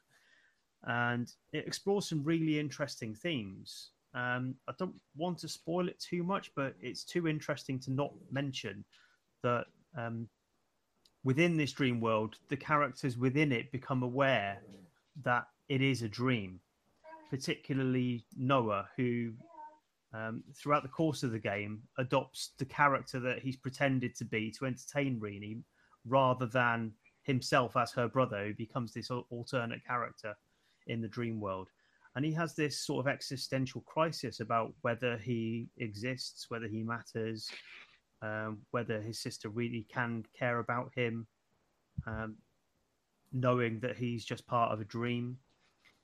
And it's just really interesting to explore those emotions through him and work out how much control he has over his destiny. This backdrop sort of plays out in the gameplay as well. So you don't just control Noah, you control Rini as well once she's discovered. And you can flick between the two and solve puzzles in different ways and go to different locations with each of them. It's quite a linear game, but you can sort of switch between the two. And it's just really interesting how when he feels he's lost grip on his own destiny, he can't really control anything about his own life, whether he's even got a life. You then hand over control to Rini, and it's her dream. And it's just really interesting how that plays out. So it looks wonderful. The sort of themes that it explores are really interesting in terms of, should they stay in this dream world? Is it better for Rini to stay in this sort of fantasy than to wake up and experience the horrors of real life? It's just I really enjoyed it all the way through, much more than I thought I would. In terms of the puzzles, they're fairly simple. None of them keep you busy for that long. They're interesting enough that you want to do them. You don't really get stuck on it, and it could potentially be a single sitting game. Maybe taking 4 hours, 5 hours, if you really want to go through it all in one go. But you will probably want to do that. And I really enjoyed my time with it. I'm not sure you'd go back to it, but for what it gives you in that single playthrough, it's well worth a go. Cool. That sounds fun. Strong narrative, then, would you say? Like that keeps you hooked rather than just the gameplay. Yeah, I mean, it's not sort of verbose and really up itself. It explores these themes in a digestible way. I mean, it's from the perspective of a very young girl, so it never gets too heavy and complex, but it's always sort of implied that these themes are in play, and it just presents it in a way that's easy to follow, but gets you thinking as well. Cool, man. That sounds like a nice experience. Recommended one. Yeah, I think I'm going to talk about one more game now because it would be remiss of me not to. But so far, I'd say definitely these games this week they've all been pretty good, actually. I've been playing some rather good stuff. But I should address the elephant in the room. And if I remember rightly, that's even the name of one of the units in this particular Halo universe. Yeah. Do you remember the elephant in Halo 3? Yeah. Yes. Right, I've been playing Halo Wars 2. And reviewed Halo Wars 2. And Halo Wars 2 is a perfectly good RTS. Did you guys play Halo Wars 1? Yes, I have. This is that. Oh. On Xbox One. Pretty much exactly the same thing. Yeah. I mean, in a way, that's kind of impressive because it's a totally different developer. Ensemble Studios famously made Halo Wars, and that was their swan song, it turns out. They were canned as a studio shortly after. These are the creators of Age of Empires, amongst others, and that's something I still regret happening. I loved the Age of Empires games with a fervor that's hard to explain. Before I became a proper console gamer, that I was a big RTS gamer on PC, and I loved those games. It's nice to see a well-constructed, well-implemented RTS on console, and that is what Halo Wars 1 and 2 are. I mean, there's very little change in the way that I remember anyway that Halo Wars 2 plays to 1. It feels, still feels good. Did you guys thought Halo Wars 1 worked well? Because if you did, then you would like how it works with a sequel. Did you like Halo Wars 1? I don't know. I played a lot of it, so I must have liked it, I guess. But it always felt like it was missing something. Not sure what that thing is, but it never felt entirely satisfying that I sort of decided on a strategy, worked out what tactics I was going to use, and that paid off. It felt more brute force to me. I mean, what accumulating whatever resources you had to get. All right, so there are stuff and then just chucking it all at the enemy. Mm-hmm. I can't remember all the details about Halo Wars. It was about 8 years ago. So Halo Wars 2 has 2 resources you collect, basically power and supplies. You then build up a bunch of units and you do what Richard just said. The main thing to remember with the Halo Wars 2 is the simplified element of the strategy is it's rock, paper, scissors. So don't tell me to repeat the exact order here. But it's infantry units are powerful against airborne units are powerful against mechanized units, and mechanized units are powerful against infantry units. So as long as you think of that, when you're going to a skirmish and you bear that in mind and you have a good selection of units, that cover the main bases, you'll generally do okay on the normal difficulty. There is some refinement with the controls in Halo Wars 2, where they've actually worked out a way of doing like quick selecting armies, so you can actually like bind a group of soldiers to a D-pad direction, so you can have up to 4 of those instead of just selecting all units or all the units on the screen currently, which gives you a bit more flexibility in like moving multiple groups around the map and engaging them on different fronts. You can also, I can't remember exactly what button it was, but you can on the controller, but you can like switch between armies very quickly as well, and it'll fly around the map so you can get to them, in order them round and stuff. There's like a secondary attack mechanic now for a lot of the units when you upgrade them. For example, Marines can be upgraded to also throw grenades, and you can issue that command by hitting Y rather than X when you're targeting an enemy, which is quite cool. And let's be honest, right? Large-scale Halo combat is fun. Seeing lots of Marines and Mantises and Scorpions and Warthogs charging at, in this case, the Banished, or really, a renamed Covenant enemy force, is engaging. They've set the sequel here is basically on the Ark. Do you guys remember the Ark from the Halo games? Yeah, from Halo where the 3. Halos are made, yeah. And this is all set there, and you find out why you've ended up there. You're still on board the, I believe it's the Spirit of Fire, the ship from the first game, which you somehow, so you've somehow ended up there. They do right. There's one bit that made me laugh. Right, so the game opens up with a beautiful cutscene. All the cutscenes in this are stunning. All Blur Studios, amazingly animated, fantastic voice acting. But it opens up with, I believe her name was Isabel, the AI of the Spirit of Fire. Right, and it's something like that. Maybe Isabel's the new AI in this game, actually. Anyway, this AI is narrating the opening cutscene, and she says to the captain, "You guys, the ship was fucked up. You guys all went to sleep. While you've been sleeping, I fixed the ship up. But obviously, my time as an AI came up after 7 years, so I killed myself. So sorry, I'm not there anymore. Oh, and by the way, that's so you guys don't have to deal with the rampancy bullshit that the main Halo series is now like falling into. So we can just pretend that doesn't matter." And you'll get a new AI in the second mission. So don't worry about it, love. Just carry on. Which is hilarious. It's just like the fact that, Halo 5 has gone down this route of dealing with Cortana and how she's gone rampant and crazy. They've just gone, oh, well, this is set like 28 years after the first Halo Wars. Well, what do we do with the rampancy shit? Oh, she'll just kill herself, so it won't be a problem. It's like a thing hardwired in. They just kill themselves. It's fine. Don't worry about it. And it's like, I can't blame Creative Assembly for doing that, because who wants to deal with that baggage? Like, Jesus, that's a pain in the ass to inherit that story beat when you're probably already in the middle of development and you're like, oh God, really? You've done what now with Cortana? Are you fucking kidding?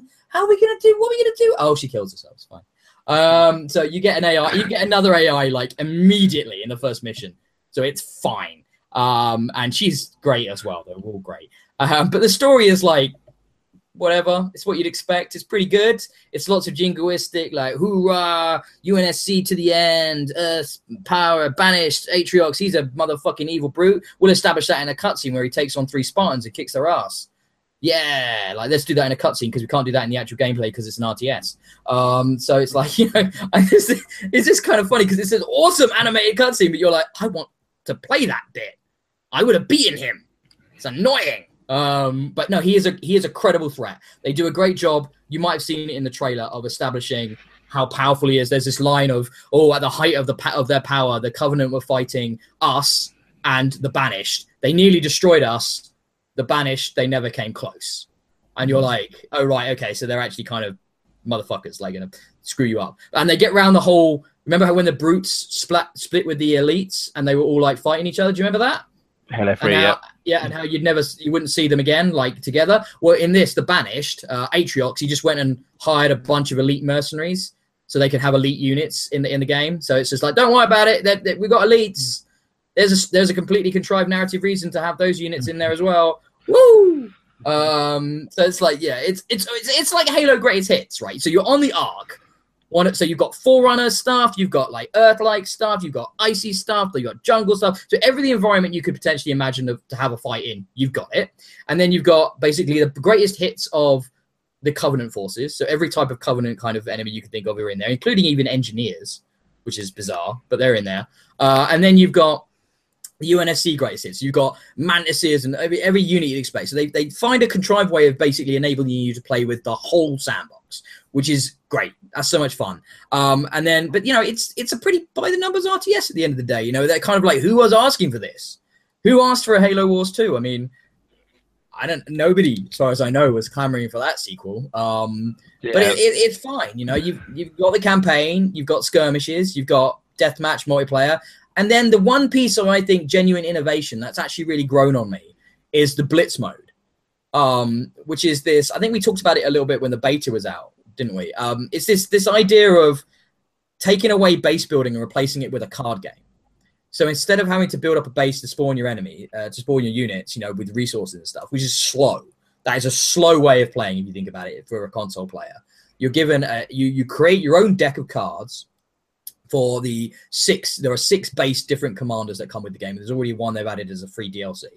And then with those decks, you can have 4 cards on screen at once, which you can then spawn in a unit or a power based on the energy you have collected from the map, which will come from picking it up, like physically driving over it or walking over it, or killing other enemies and stuff will give you energy as well.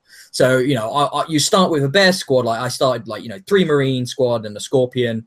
And then quickly you'll be able to bring in a Warthog, a more powerful type of Scorpion, air units, you name it. So it actually works really well. And one of the smart things they've done is give this summoning sickness as well to the units. So when you spawn in a unit, for 8 seconds, it's half health and does half damage.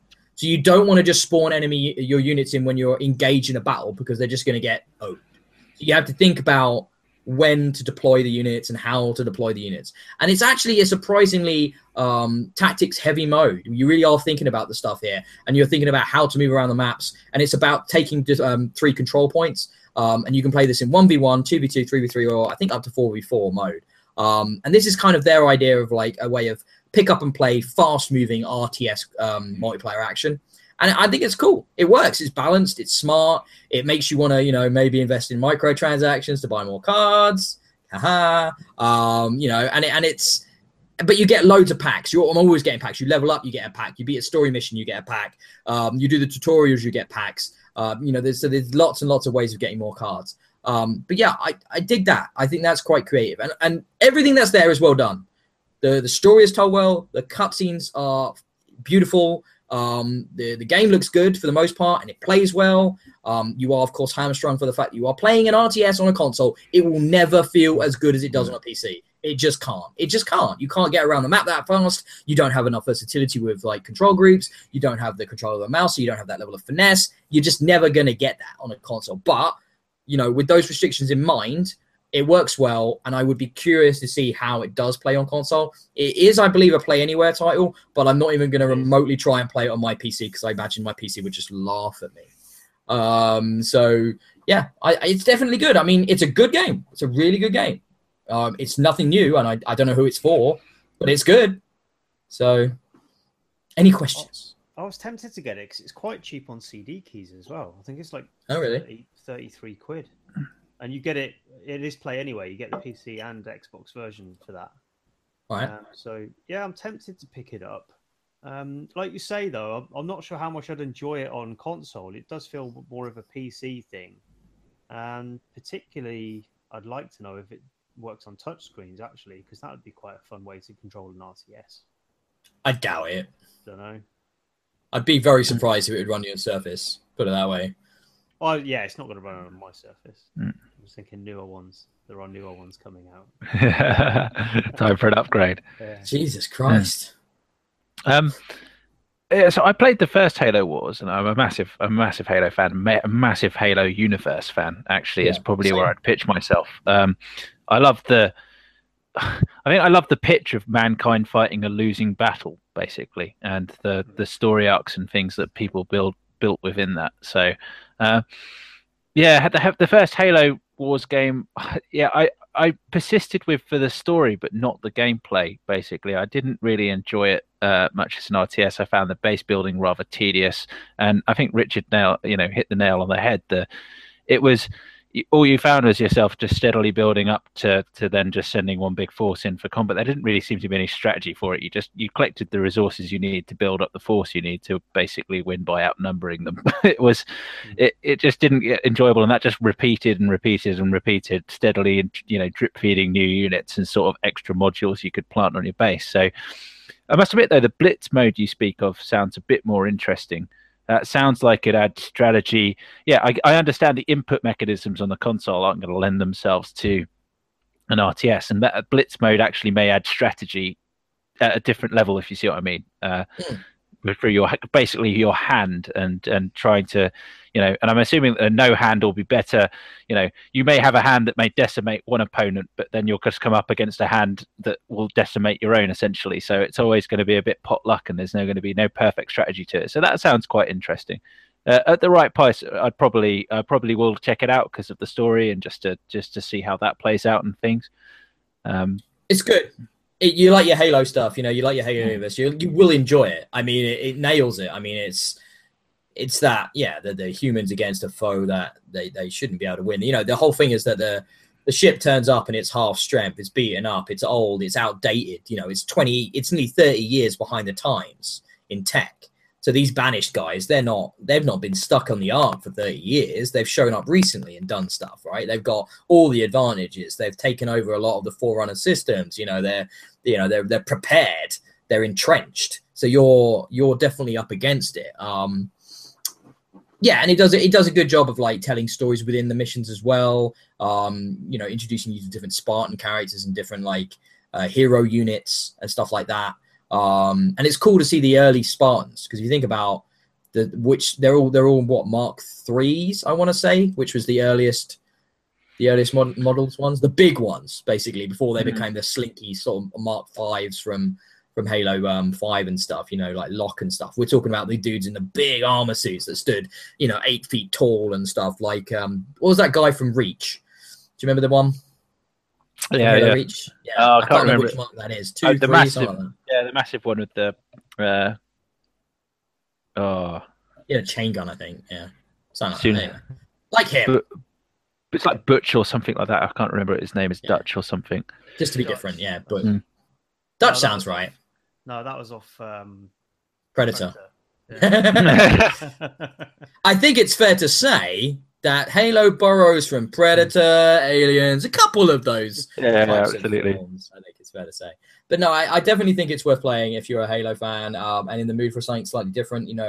That's going to space out your open world games and your first person shooters, which is what predominantly you'll find on a home console nowadays. And I do like to play a different genre from time to time now, especially as my PC is starting to get a bit knackered and not be able to handle that shit as well as it used to. Yes. Joel, I mean, we're getting kind of towards the end of the show here. And I know you've only just started playing it and you're doing the review for it currently. Did you want to touch on Warhammer Quest a little bit today or you can come back next time and talk about it? It's up to you. No. I'll talk about it a little bit. So mainly because I've played not Warhammer Quest itself as a more recent version of the board game called Silver Tower that I've played through with my board gaming group. So I already kind of built expectations about what this might be. And yeah, sure enough, I played through the tutorial at the first mission today. It's very much a board game. I don't know if you ever played the Space Hulk video game. It is pretty much the board game transition to the console. The only thing that I'm a bit worried about is I was really hoping there would be a multiplayer kind of co-op mode or something. When you play it with your board game group, you basically you each play a character, you role play that character, and you assist each other working on strategy to battle through a dungeon. Every time you sort of move into the next room, a new tiles added to the map, and random dice rolls determine sort of events that would happen and things. So the game follows that model, just so far without the ability for me to sort of invite a friend or play with a friend. So I'm not sure if I've just not spotted that in the main menu, but there are literally only two options, which was play game and options. So I'm really thinking it's lacking multiplayer, which might be its weak point, but I'm enjoying it so far. It is the board game basically, top down. Looks pretty, and I'm just looking forward to chewing my way a bit through it and seeing how it develops basically. Yet another Warhammer game. It's crazy. How many Warhammer games, like in the last 2 years, it's got to be like 10 plus now. Seriously, it's so many Warhammer games. Like a month doesn't go by without hearing about a new one. They are churning that out. But I look forward to hearing more from you about it, definitely. Richard, from your little list of extra games that you haven't reviewed but you have played, were there any you'd like to touch upon, sir? I've been playing a hell of a lot of Battlefront this week. That's okay. That's weird. Yeah, that's a bit weird. Yeah, I don't know why. I just want to throw that out there that I'm playing a hell of a lot. So if anyone plays Battlefront, I'm up for it. It's a really chill shooter, isn't it? It's really chill. Are you playing on the PC or the console? I'm playing it on the consoles. I've got it on PS4 and Xbox One. I'm playing both. I've played it quite a lot recently on the Xbox. In the past month, I've played it a fair bit on the Xbox One. So, all right. Interesting. What's bringing everybody back to Battlefront all of a sudden? I love it. I mean, I think there's a lot of fun in that game, but except for the loading times, which are ridiculous. But they are insane, and they haven't got any better. I don't know what's brought me back. I think you and I played it back in December around Rogue One. Yeah, we played the Sarif map stuff, didn't we? Yeah, that's it. And I got the season pass at that point to play with you. Really enjoyed it. Wanted to play through the rest of it, and I've just been dipping in and out of that ever since. But particularly this last week, it's just really grabbed me. I don't know why. I think it's just one of those easily pick-upable multiplayer games. Super accessible, yeah. Yeah, it really is accessible, and you don't really need to be good at it, because who is really good at it? It's not like super finessed, is it? It's just pick up a pad and shoot stuff for a bit. Quite a simple game. There's something very pleasant about that, the combat in that, because when you shoot somebody, it doesn't necessarily feel like you kill them because of the way they fall down. There's no blood. It feels like, like you'd see a stormtrooper who got shot in the Star Wars film. They get, they go back. There might be a little bit of scorching or something on the armor, but it's not horribly violent or visceral. It just feels very, I don't know, it's a safe space for people of our age, I think, Richard, isn't it? It's a safe place where Star Wars people can go and be happy. There is still teabagging, which wasn't in the original Star Wars. That would have been a very different scene, that bit when Luke shot the stormtrooper and then just crouched over his head repeatedly. Leia's just standing there going, "What the fuck are you doing?" You say that. Vader was going to do it to Obi-Wan in A New Hope, but because his corpse vanished, he couldn't. Yeah, he was. He did walk over. He was like shuffling around, like, "Where is it? I want to." I was going to teabag you, Obi-Wan. After that thing with the high ground, I think you deserved it, bitch. Yeah, you had that coming in your face, literally. Me and you also played what is still a broken game, didn't we? We played some WWE 2K17. That game is fucked all up and down the place, really, isn't it? Mate, like, Jesus. It's a mess, but I have been back to it since I played with you. Have you really? Jesus. Yeah. What? Why? I did a whole run of singles matches, and I just kept playing until I won one. It took a long time. I wanted to mention this because I have literally never received more hate for any review online than I have for WWE 2K17. I've had more negative comments on the YouTube page, which I've not let. Sometimes they ask for approval on them, and when the comment is just "fuck you, you moron," I generally don't let it go up on the YouTube. Because I feel like that's not very constructive for anyone. And I've had more of that for that game than anything else. I'm sorry, that game isn't finished. That game was shipped without like a proper UI, without like proper dialogue or writing, without decent netcode. There's nothing in there. The commentary is broken and loops way too quickly and doesn't fit the match you're playing. No. It's just fucked. It's fucked. What's the story here? Because 16 was relatively well polished and complete, right? Yeah, this was not. I don't know what happened. Like, I think they had scratch or something. No, they had some ideas in there to change some stuff up, and I think they were sort of focused on that more than putting out an actual sort of finished game. It just genuinely feels like that game hasn't come out. Like there is like it's just where there was more 6 months of like you can see the timeline. And they just went, no, it's done, ship it. And they were like, no, it's not. It's not finished. It's just very, very strange. maybe next year's or this year's, I should say, will actually be the full game. Who knows? I'm sure I'll review it and tell you all. But yeah, that still there's fun to be had there. I think. I also I've been playing a game I can't talk about, but I'll just leave it at that. But I will be talking about that early next week. I'm quite looking forward to talking about that. And Star Trek Online, which I think is a really good free-to-play game. Like, really good. Have you guys played any of it? No. No, are you guys Star Trek people at all? Yep. No. I'm a big fan of Star Trek. Okay. Just haven't played Star Trek Online.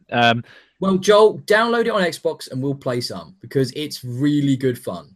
Like, really, really good fun. You just want to make me the red shirt guy, don't you? No. I mean, look, you all get your own ship. Everybody gets their own ship, so I can't do that. But the ground combat is pretty bad, yeah? But it's wrapped up in what feels like a very lovingly written sort of continuation, set after Voyager. And yeah, these people know their Trek. They love their Trek. You can tell. The way the game is structured is like episodic. So it's like, you know, like the TV show. And then there'll be story arcs of multiple episodes that run together like a season. And then, you know, you'll go on to another one. There's loads of different stuff. Everything you could imagine. So there's like the temporal stuff. There's Klingon stuff, Romulan stuff, Dominion stuff. There's I'm just doing a thing with Species 8472 right now, fighting them, you know, and it's actually conveys how dangerous they are really well. You know, really in-depth Trekkie shit. And the space combat is awesome. You know, it looks pretty good. You've got lots of different variety in the ships you can have. Yes, it is microtransactioned up. I was going to say it's free to play, isn't it? Yeah, there's so much stuff you can buy in that game. Don't get me wrong, but you know they've got to monetize it some way. Yeah. But there's plenty to do in there and not pay a penny. I actually played this back when it was on PC as well. I got to quite a high level on PC, and I was like, well, I'm not sure I can be able to do it again. But I found myself recently pining for some Trek. I've been watching TNG again on Netflix and stuff, and I was like, yeah, I'm gonna play some Star Trek Online. And as a pickup when I'm not doing a review kind of game, you know, dip in, do a quick episode, have a bit of space combat, have a bit of ground combat, do a bit of story, jump out, you know, hour later. It's really good fun for that. It's a bit slow. There's a lot of stuff in there. It's very much, you can see it was a PC game. Lots of quite deep menus that you need to, you know, drag through and really dig into and stuff, and lots of options. It's kind of confusing, but if you're willing to spend the time with it, it's a fun Star Trek experience, and it's free. So there is literally no reason not to try it out. None. Yeah. Okay. Yeah. So it's something I would like to play, but has anyone heard of a game called Stellaris? Yes. On the PC. So I wish I could run it. I really wish I could run it. Yeah, I was going to say, whilst I was in Hong Kong, I read an article about a Star Trek mod for that I just like whet my appetite massively for like, when I get home, I must buy Stellaris and I must find this Star Trek mod because I think it was an article on Rock Paper Shotgun. I was reading about it and it just sounds like amazing. I used to play a Star Trek game called Birth of the Federation a long time ago. Yeah, me too. And I played that game to absolute death. I loved it. And apparently this is just like Birth of the Federation, but with all the issues it ever had fixed on. I haven't thought of Birth of the Federation in so long. That was a fucking amazing game. It was incredible. So, like, you know, sitting here and thinking, oh Christ, I forgot about that until you mentioned Star Trek just now. I'm glad I can help need out. to go. I need to go try that out. Birth of the Federation was a Star Trek 4X, wasn't it? Yeah. It was. Well, it's kind of like you know, you explore, expand. Basically, you just run the Federation itself. You sort of managing exploration, terraforming planets, managing your fleet, trying to and your borders and stuff. Yeah, loved it. That's such a good game. I wonder if we can get that running on Windows 10. I kind of want to try and get that running again. I bet you can't. I wonder if there's some good old games. Ooh. I'm going to look into that. But I think we have coming to the end of this week's slightly shambolic episode. Again, apologies for the delay at the start of this. And apologies, well, that wouldn't be so applicable because nobody's watching that live right now, are they? But apologies for the technical issues and the shambolic start to the episode. We will hopefully be back in a couple of weeks' time, perhaps with a new voice, Richard, as well to join us. Do we know if that's still on the cards? I just remembered. Yes, I know what you're talking about. As far as I know, we should probably remind him as well. But that could be interesting if we can get Rob on, because he does some very unique reviews, and I love his reviews so much. They're so weird, the tangents. They're like these crazy stories. Oh, so unique. I don't think I've ever had so much feedback from developers as I have had on Rob's reviews, like just people going, well, that was a unique read, but thanks for the review. I think did it talk about the game? I'm not even sure. So on the quick last point on when you mentioned feedback on developers. Obviously, I'd been playing Subterrane, and I've having great. Oh yeah, you had problems, didn't you? Yeah, I've hit a problem with my save game, kind of partially corrupted, which really threw it into chaos. Basically, it kind of remembered certain aspects of where I was in the game and my progress, but just had completely forgotten others and erased. But anyway. So it's a save game bug, and I got in touch with the developer, and I had a long conversation with him on Facebook, backwards and toing and froing, and talking about describing the problem and trying to get through it and things. And yeah, ultimately he couldn't save my save game. It's already too late for me. But he has issued a patch, I believe, either issuing a patch or he already came out. I haven't had a chance to look yet. That hopefully fixes the problem. So if you do hit problems with maybe not with massive developers, but AAA games and stuff, but with indie games, do get in touch with the developers and try and help them out, because it may screw you over, but you might be able to help others. So, well done, man. That's awesome. Yeah. No, that's really, really cool that you did that and had that a long chat and resolved things. That's really, really good. That's awesome, man. That's cool that the developers are so open to that sort of stuff. Like you won't always find that, but. Yeah, if it's indie and they want people to be happy with their shit. They want it to be the best it can be. That's why I love covering indie games, because you can often see that ambition and that desire, even when it doesn't always work. Dead Effect 2. Yeah, check out my review of that, or listen to the last podcast with just me and Richard. Oh, we talked about that. I kind of wish you'd been here for that one, Joel. That would have been interesting. But anyway, I think that brings us to the end of episode 20. That's a huge number, guys. That's so cool that we've done 20. That's like 40. That's like 40 weeks of podcasting. So maybe a bit more than that, actually, nearly a year of it. So that's really, really good. And we'll be back in a couple of weeks' time, possibly with a new voice, almost certainly talking about Horizon Zero Dawn, at least a little bit, I would have thought. Richard, do you think you guys going to try and squeeze some of that in? I'm not sure I can afford it with Switch, so we'll see. Are you going to get it? I'm thinking about it. Yeah, it's weird because it's like everybody's loving on it really hard right now, but they say the words, it's a lot like Far Cry, and I get really put off because I'm so burnt out on the Far Cry games. Yeah. I reviewed the last 3 of them, so I'm just kind of like, I don't know if I need to play that again right now. But it does look so pretty, and the story's meant to be really good as well, which is surprising for an open world game. And those review scores, man, the 9s, 9.5s, 10s. 5 out of 5s, just everywhere. They can't be wrong, can they? No, man. They've got to be onto something, haven't they? I'm a bit reluctant to support them, though, because my mate worked at the Cambridge Gorilla Studio, and they shit-canned them all, didn't they? So it's kind of like, I don't know if I want to buy a game from that big developer, that shit-canned, the satellite one. I don't know if I want to help them. But my mate found new work, so he's doing all right. He's at a new studio. So he's doing it. He's doing good. Yeah, good for him. Right. That is now the end. Please follow us on Twitter. Please, actually... everybody, can you all go and rate us on iTunes? It really fucking helps. All right, it really does. It doesn't even have to be positive. Just leave feedback. It helps push, I don't know, the algorithms, and more visible magic stuff happens, basically. So do that. That'd be awesome if you could do that. More than anything, that'd be great. Join us from Facebook. Find us on Twitter. I'm not going to shout them all out this time. I'm too tired, and I imagine everybody else wants to go off. I think Richard's ready for his bath. Is that right, yeah. Richard? Really? I thought you might be. I had a feeling. The wife looming there. You're going to scrub your back, is she? You're going to scrub your back. Boy, that's going to be lovely. Right then. Thanks all very much for this episode, guys. And we'll see you all in a couple of weeks. Bye-bye. Bye. Bye. Hit the button, Richard.